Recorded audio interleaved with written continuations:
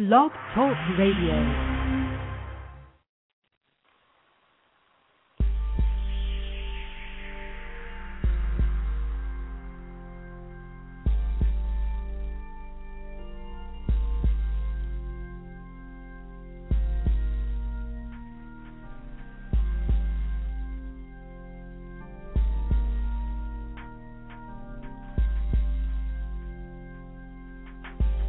Good day and God bless. Welcome to On Fire Agape Radio here on Blog Talk Radio. Welcome back. My name is Brian Betzworth. I'm the Director of Public Relations for On Fire Agape Ministries Incorporated. And with me once again is Reverend Dr. Samuel Dungu. How are you today? I'm doing excellent. Hello, how are you, listeners? Welcome back. It's a long time since we have been together, and I'm very happy to welcome you back as we worship the Lord together.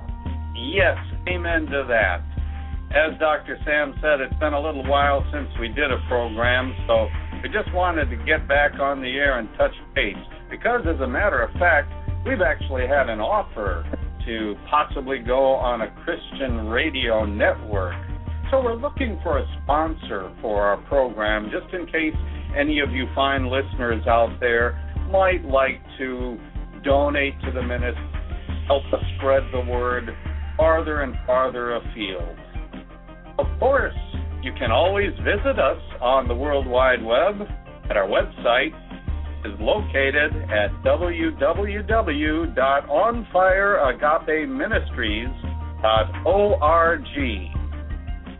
Also, you can write to us at onfireagape@minister.com. And in case you haven't found out yet, we're also on Twitter. On Fire Agape is on Twitter, and you can follow us there. Just go to twitter.com/onfireagape. And some other big news, we just recently started a YouTube channel. So you can now find On Fire Agape Ministries on YouTube. That would be youtube.com/onfireagape. And we're going to be posting some videos. Actually, we have posted some videos there already. We'll talk about some of those in a moment. If you would like to write to us, send us a check, or just say hi, you can also get in touch with us by snail mail at On Fire Agape Ministries, P.O. Box 411 in Myerstown, Pennsylvania, zip code 17067. And for all of our wonderful listeners worldwide, you want to put USA on that. Well, amen. Yes, because Dr. Sam's getting very popular all around the globe. I mean, of course, he's very well known in Kenya, where he comes from. But you've got fans now in Singapore and Malaysia and India, who knows where, right? Very kind. We're doing this for the Lord. If they can hear the gospel and we get to live together in eternity, that's our goal. There you go. One more brief announcement. Also, recently, last year, our ministry did acquire tax-exempt status with the IRS. So we are now a charitable organization with a 501c3 tax-exempt status. And just to set your minds at ease, we did file our taxes for this year, just today, in fact. So we're all set there. I'm feeling very good about that. That has always been behind my mind. You know, we don't want to lose this. It's just too exciting. But God, whenever He gives you something, He doesn't take it back. So glory to Him. Amen. Glory to God. Amen. In the highest. You may have heard that we recently had another mission trip to Kenya. Back in January of this year, 2011, Dr. Sam traveled back to his home country of Kenya and met with the On Fire Agape staff members there, and had some very good experiences, some of which you can see in video on our YouTube channel. Again, youtube.com/onfireagape. And there's, in 2 parts there, a brief video report, so to speak, of some of the things that happened when Dr. Sam and Brother Anthony, Brother David did and saw when they went to Kayaba School. Mm-hmm. The highlight of the trip is that we were able to feed 500 kids for 2 days. It's not a feeding program that we had started, but we wanted to show that we were thinking about them and we are trying to make some friendship with them so that they can have some hope. Our main aim is to inspire them and to have some hope and to know that they are not alone. That's right. And I was really struck by a lot of the video that I saw. I haven't yet been on one of the trips myself, but hoping to do that in the very near future. But I've seen pictures and some video of the school and the area there in the past, and it's just very heartbreaking to see the conditions that the children have to go to school in and live in. This is the school, Kayaba Primary School, that we've spoken about before, that we have decided to adopt through this ministry. The first project we're really focusing on is trying to help dig a well there so that the kids can have water when they go to school.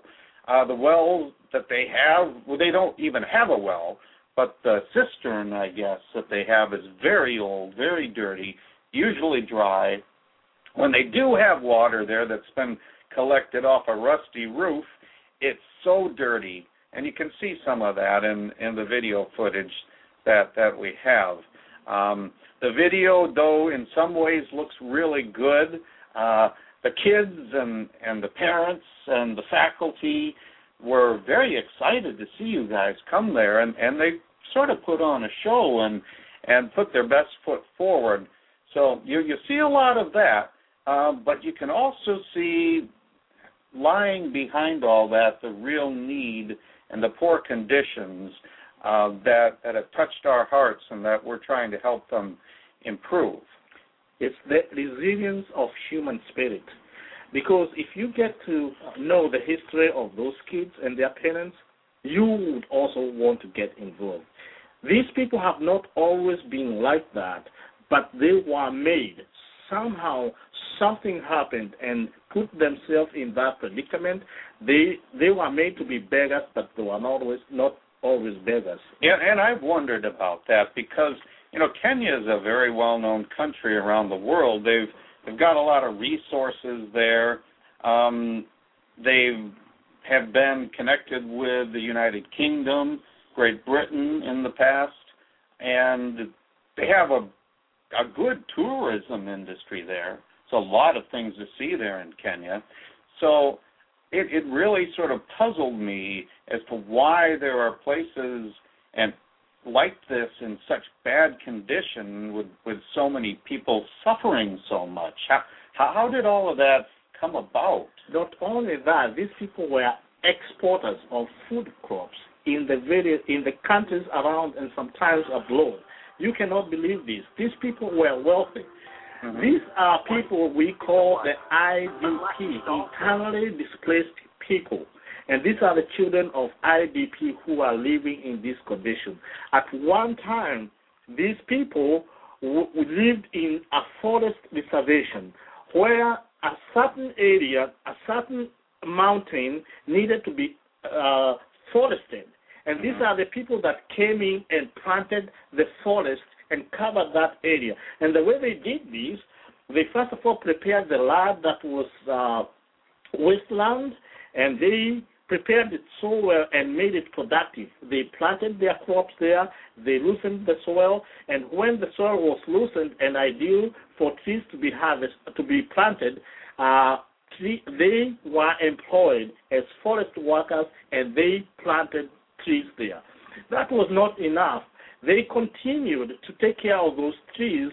At the same time, they were growing crops that they sold in the surrounding towns, the food was also their food was also eaten in boarding schools. So these people were very proud producers of food. At the same time, major rivers that fed the country, they came from that area because they created a catchment area. River Jolo, one of the rivers that feed Lake Nakuru, where there are flamingos, where tourists come from all over the world and see these birds, actually came from that area. So these people were very productive, they were very wealthy, and they loved what they did because they knew that they were holding the economy. They were actually contributing to the economy of the country. Right, and as I said, the country has some great natural resources, like you said, those rivers, the lakes, and especially the wildlife that is in abundance there in Kenya. But that's all been changing. That has changed.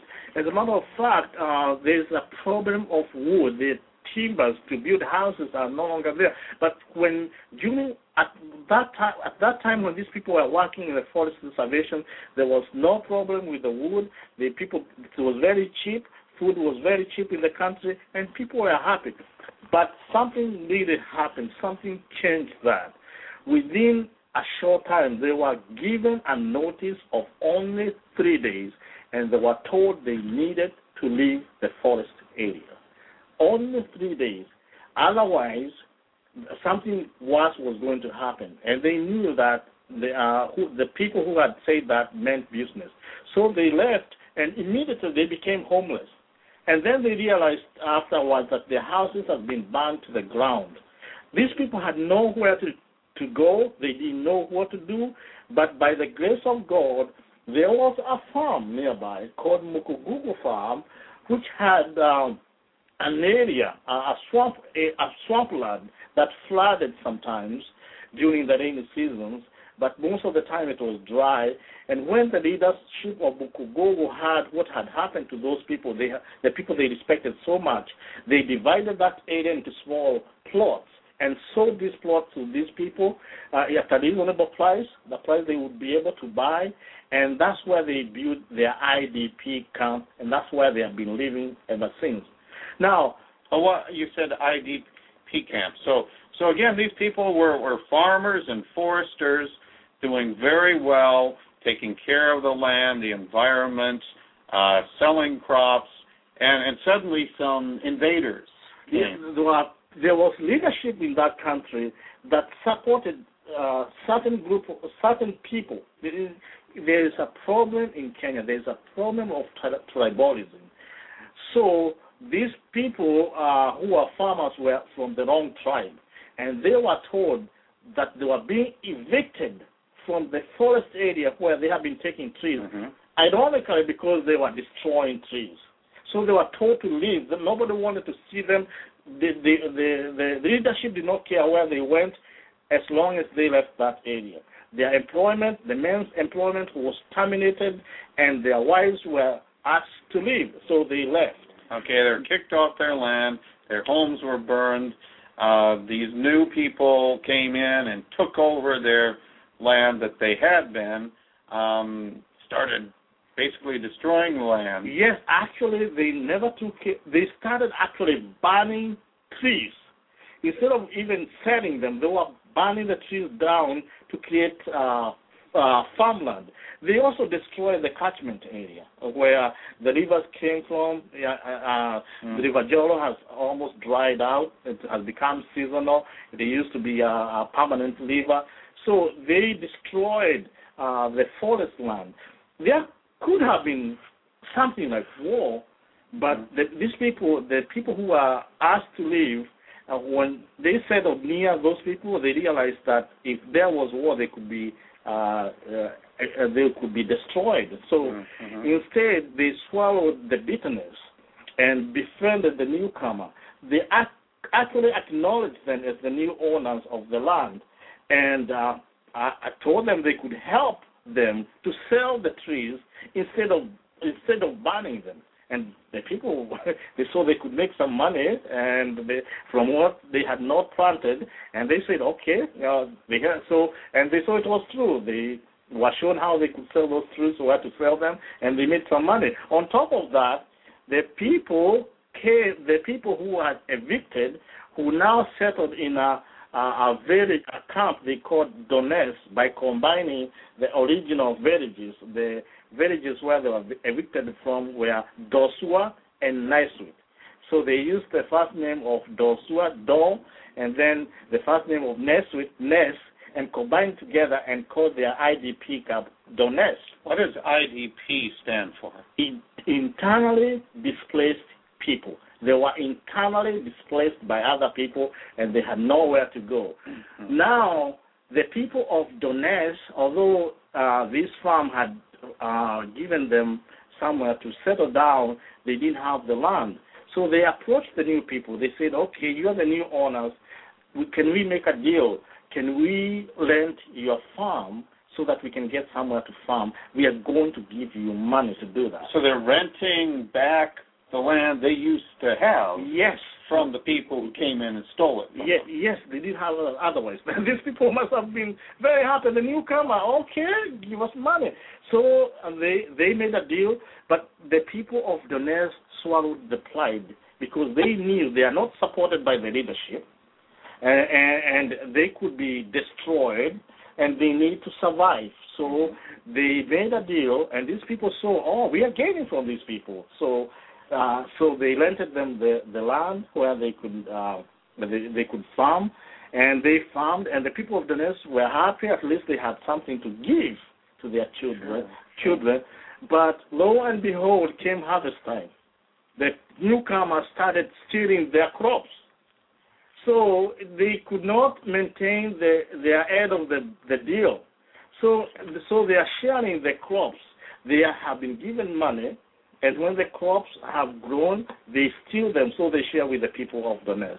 Okay, so the children at Kayaba Primary School are really the children of these IDP people, yes, who have suffered so much, and that's why they can't afford to build a nice school or dig a well or even feed the kids while they're at school. They have been. Let me make it clear. The kids from Kayaba are from IDP who were a bit lucky that they had some relatives who gave them a place to stay. I'm talking now the people from Donetsk, where these people who had nowhere to go.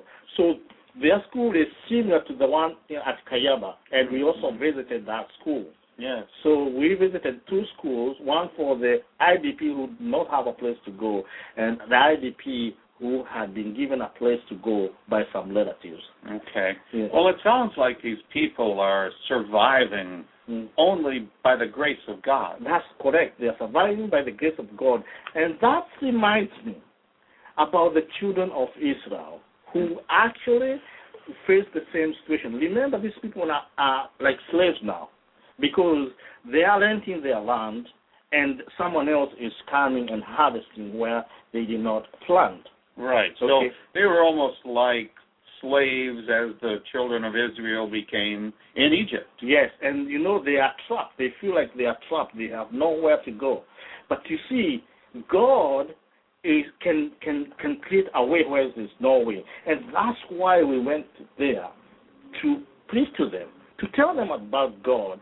If they believe in God, they are going to know that God can create a way for them where there's no way. Because he did that to the children of Israel. Do you know the story of the children of Israel?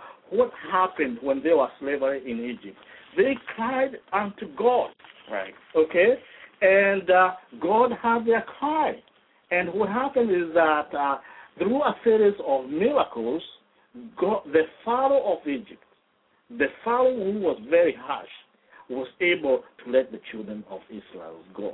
Through the Exodus. Through the Exodus. In fact, in the Exodus, which we are going to read very quickly, but before we get there, I'll let you know that when the Pharaoh let the children of Israel to go, he changed his mind when they're on the wilderness, on their journey to the promised land. They were on the way, and he said, wait a minute, go get those people. Yeah, because he realized these are our slaves. How can we let our slaves go? They have been working for us. They have been growing crops for us. They have been building houses for us. We have been living comfortably because of them. How can we just let them go? And he summoned his soldiers, the chariot, and said, go after them. They are not going nowhere. But by this time, the children of Israel had gone and they had gone far, and now they were facing the Red Sea. The Red Sea was in front of them, and when they looked back, they saw the Pharaoh's army. Can you read that exciting story? Well, yeah, it reminds me of the movie Ten Commandments. Yeah, exactly. This is what it actually says in the Bible about this. It says, then Moses stretched out his hand over the sea, and all that night the Lord drove the sea back with strong east wind and turned it into dry land. The waters were divided. And the Israelites went through the sea on dry ground, with a wall of water on their right and on their left. The Egyptians pursued them, and all Pharaoh's horses and chariots and horsemen followed them into the sea. During the last watch of the night, the Lord looked down from the pillar of fire and cloud at the Egyptian army and threw it into confusion. He made the wheels of their chariots come off, so that they had difficulty driving. And the Egyptians said, let's get away from the Israelites. The Lord is fighting for them against Egypt. Then the Lord said to Moses, stretch out your hand over the sea, so that the waters may flow back over the Egyptians and their chariots and horsemen. Moses stretched out his hand over the sea, and at daybreak the sea went back to its place. The Egyptians were fleeing toward it, and the Lord swept them into the sea. The water flowed back and covered the chariots and horsemen, the entire army of Pharaoh that had followed the Israelites into the sea. Not one of them survived. Yes, this story is written for our benefit. When you are squeezed so much so that you find there's no way, just turn to the Lord and remember what he did to the Israelites, and he can do it to you. This actually happened. The Lord created a way for the Israelites so that what was the sea, they walked on dry ground to the other side. And then when the Pharaoh's army followed them, you see what happens. So the Lord can fight for you when you are going through some problems. And that's what the people of Donetsk should know, what happened. But the most important thing is when God does that, you are not supposed to forget. How the children of Israel were not supposed to forget how dramatically they were rescued by the Lord, first of all from slavery in Egypt, and then across the Red Sea. They were supposed to tell their children what happened. But lo and behold, the children of Israel forgot. When they got to the other side, when they were in the wilderness, they forgot them. And this was because of something you always know about, hunger. They started experiencing hunger. And when they started experiencing hunger, they started complaining to Moses. They started asking Moses, why did you bring us into this place?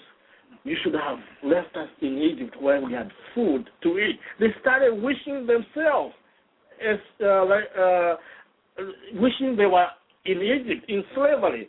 But God, in his grace, decided to supply them with food because God is God.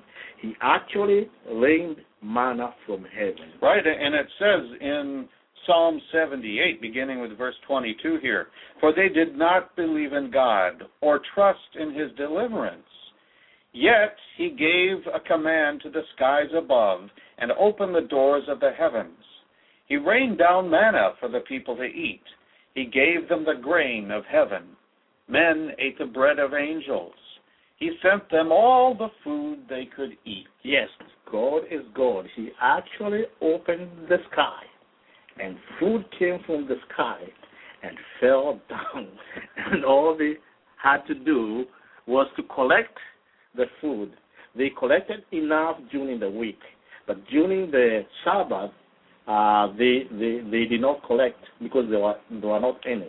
They were supposed to collect enough for the 6 days And the 7 days, they were not. And the sixth day, they were given enough for 2 days, weren't they? Exactly. Yeah. So, and this connects with Jesus. Oh, of course. Talking about the bread of life. Of course. You know, when he talks about manna, he is actually talking about himself. He knew he was going to come into this world. And we are going to read some scriptures to show us what manna represents. Because we are also in a journey. We are journeying to heaven. Actually, heaven is our promised land. And Jesus Christ has come. He came so that he can become a blood for us, for those who believe in him. So can you read to illustrate that? Yes, in John chapter 6, here beginning verse 47, Jesus says, I tell you the truth. He who believes has everlasting life. I am the bread of life. Your forefathers ate the manna in the desert, yet they died. But here is the bread that comes down from heaven, which a man may eat and not die. I am the living bread that came down from heaven. If anyone eats of this bread, he will live forever. He shall come to me, shall never hunger, and that believes in me shall never thirst. And what we need to do is to come to him. And when we come to him, to feed on him, because he is the bread of life, he will satisfy our heart when we hunger and thirsty after him. Amen. And that is the message we're trying to get across to not only our listeners, but to the poor people in Kenya and the kids at Kayaba School.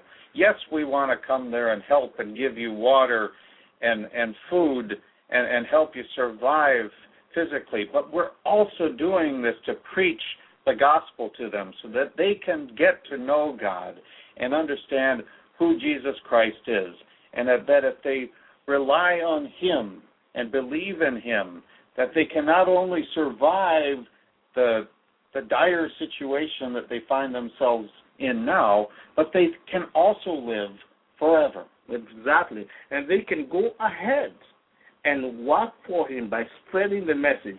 He can use them like the children of Israel, the way he uses their story, their struggle for our own benefits, for the disciples. Because when we read in the Old Testament, we find very good stories. But when you read deep into it, it's actually talking about Jesus Christ. Yeah. It's for our benefits. So those children of Kayaba and the people of Kayaba, when they hear the gospel, and God comes and rescues them, and dramatically rescues them like he rescued the children of Israel, they can go out and tell their story, and many people will come to know Jesus Christ, and they will be saved, and we will all live together in heaven for eternity. Amen. Yes. So that's what this is all about, ladies and gentlemen. Yes. On Fire Agape Ministries. Once again, my name is Reverend Brian Betzworth. This is Reverend Dr. Samuel Dungu. We would like you again to please check our webpage at onfireagapeministries.org. You can email us at onfireagape@minister.com. Follow us on Twitter at twitter.com/onfireagape. Look at our new YouTube channel, youtube.com/onfireagape. And believe in Jesus Christ and you'll be saved. All you have to say after me, I believe in Jesus Christ. He is my personal Savior. He died for me. In Jesus' name, if you believe in those words, you'll be saved. Amen. Praise God. Yes.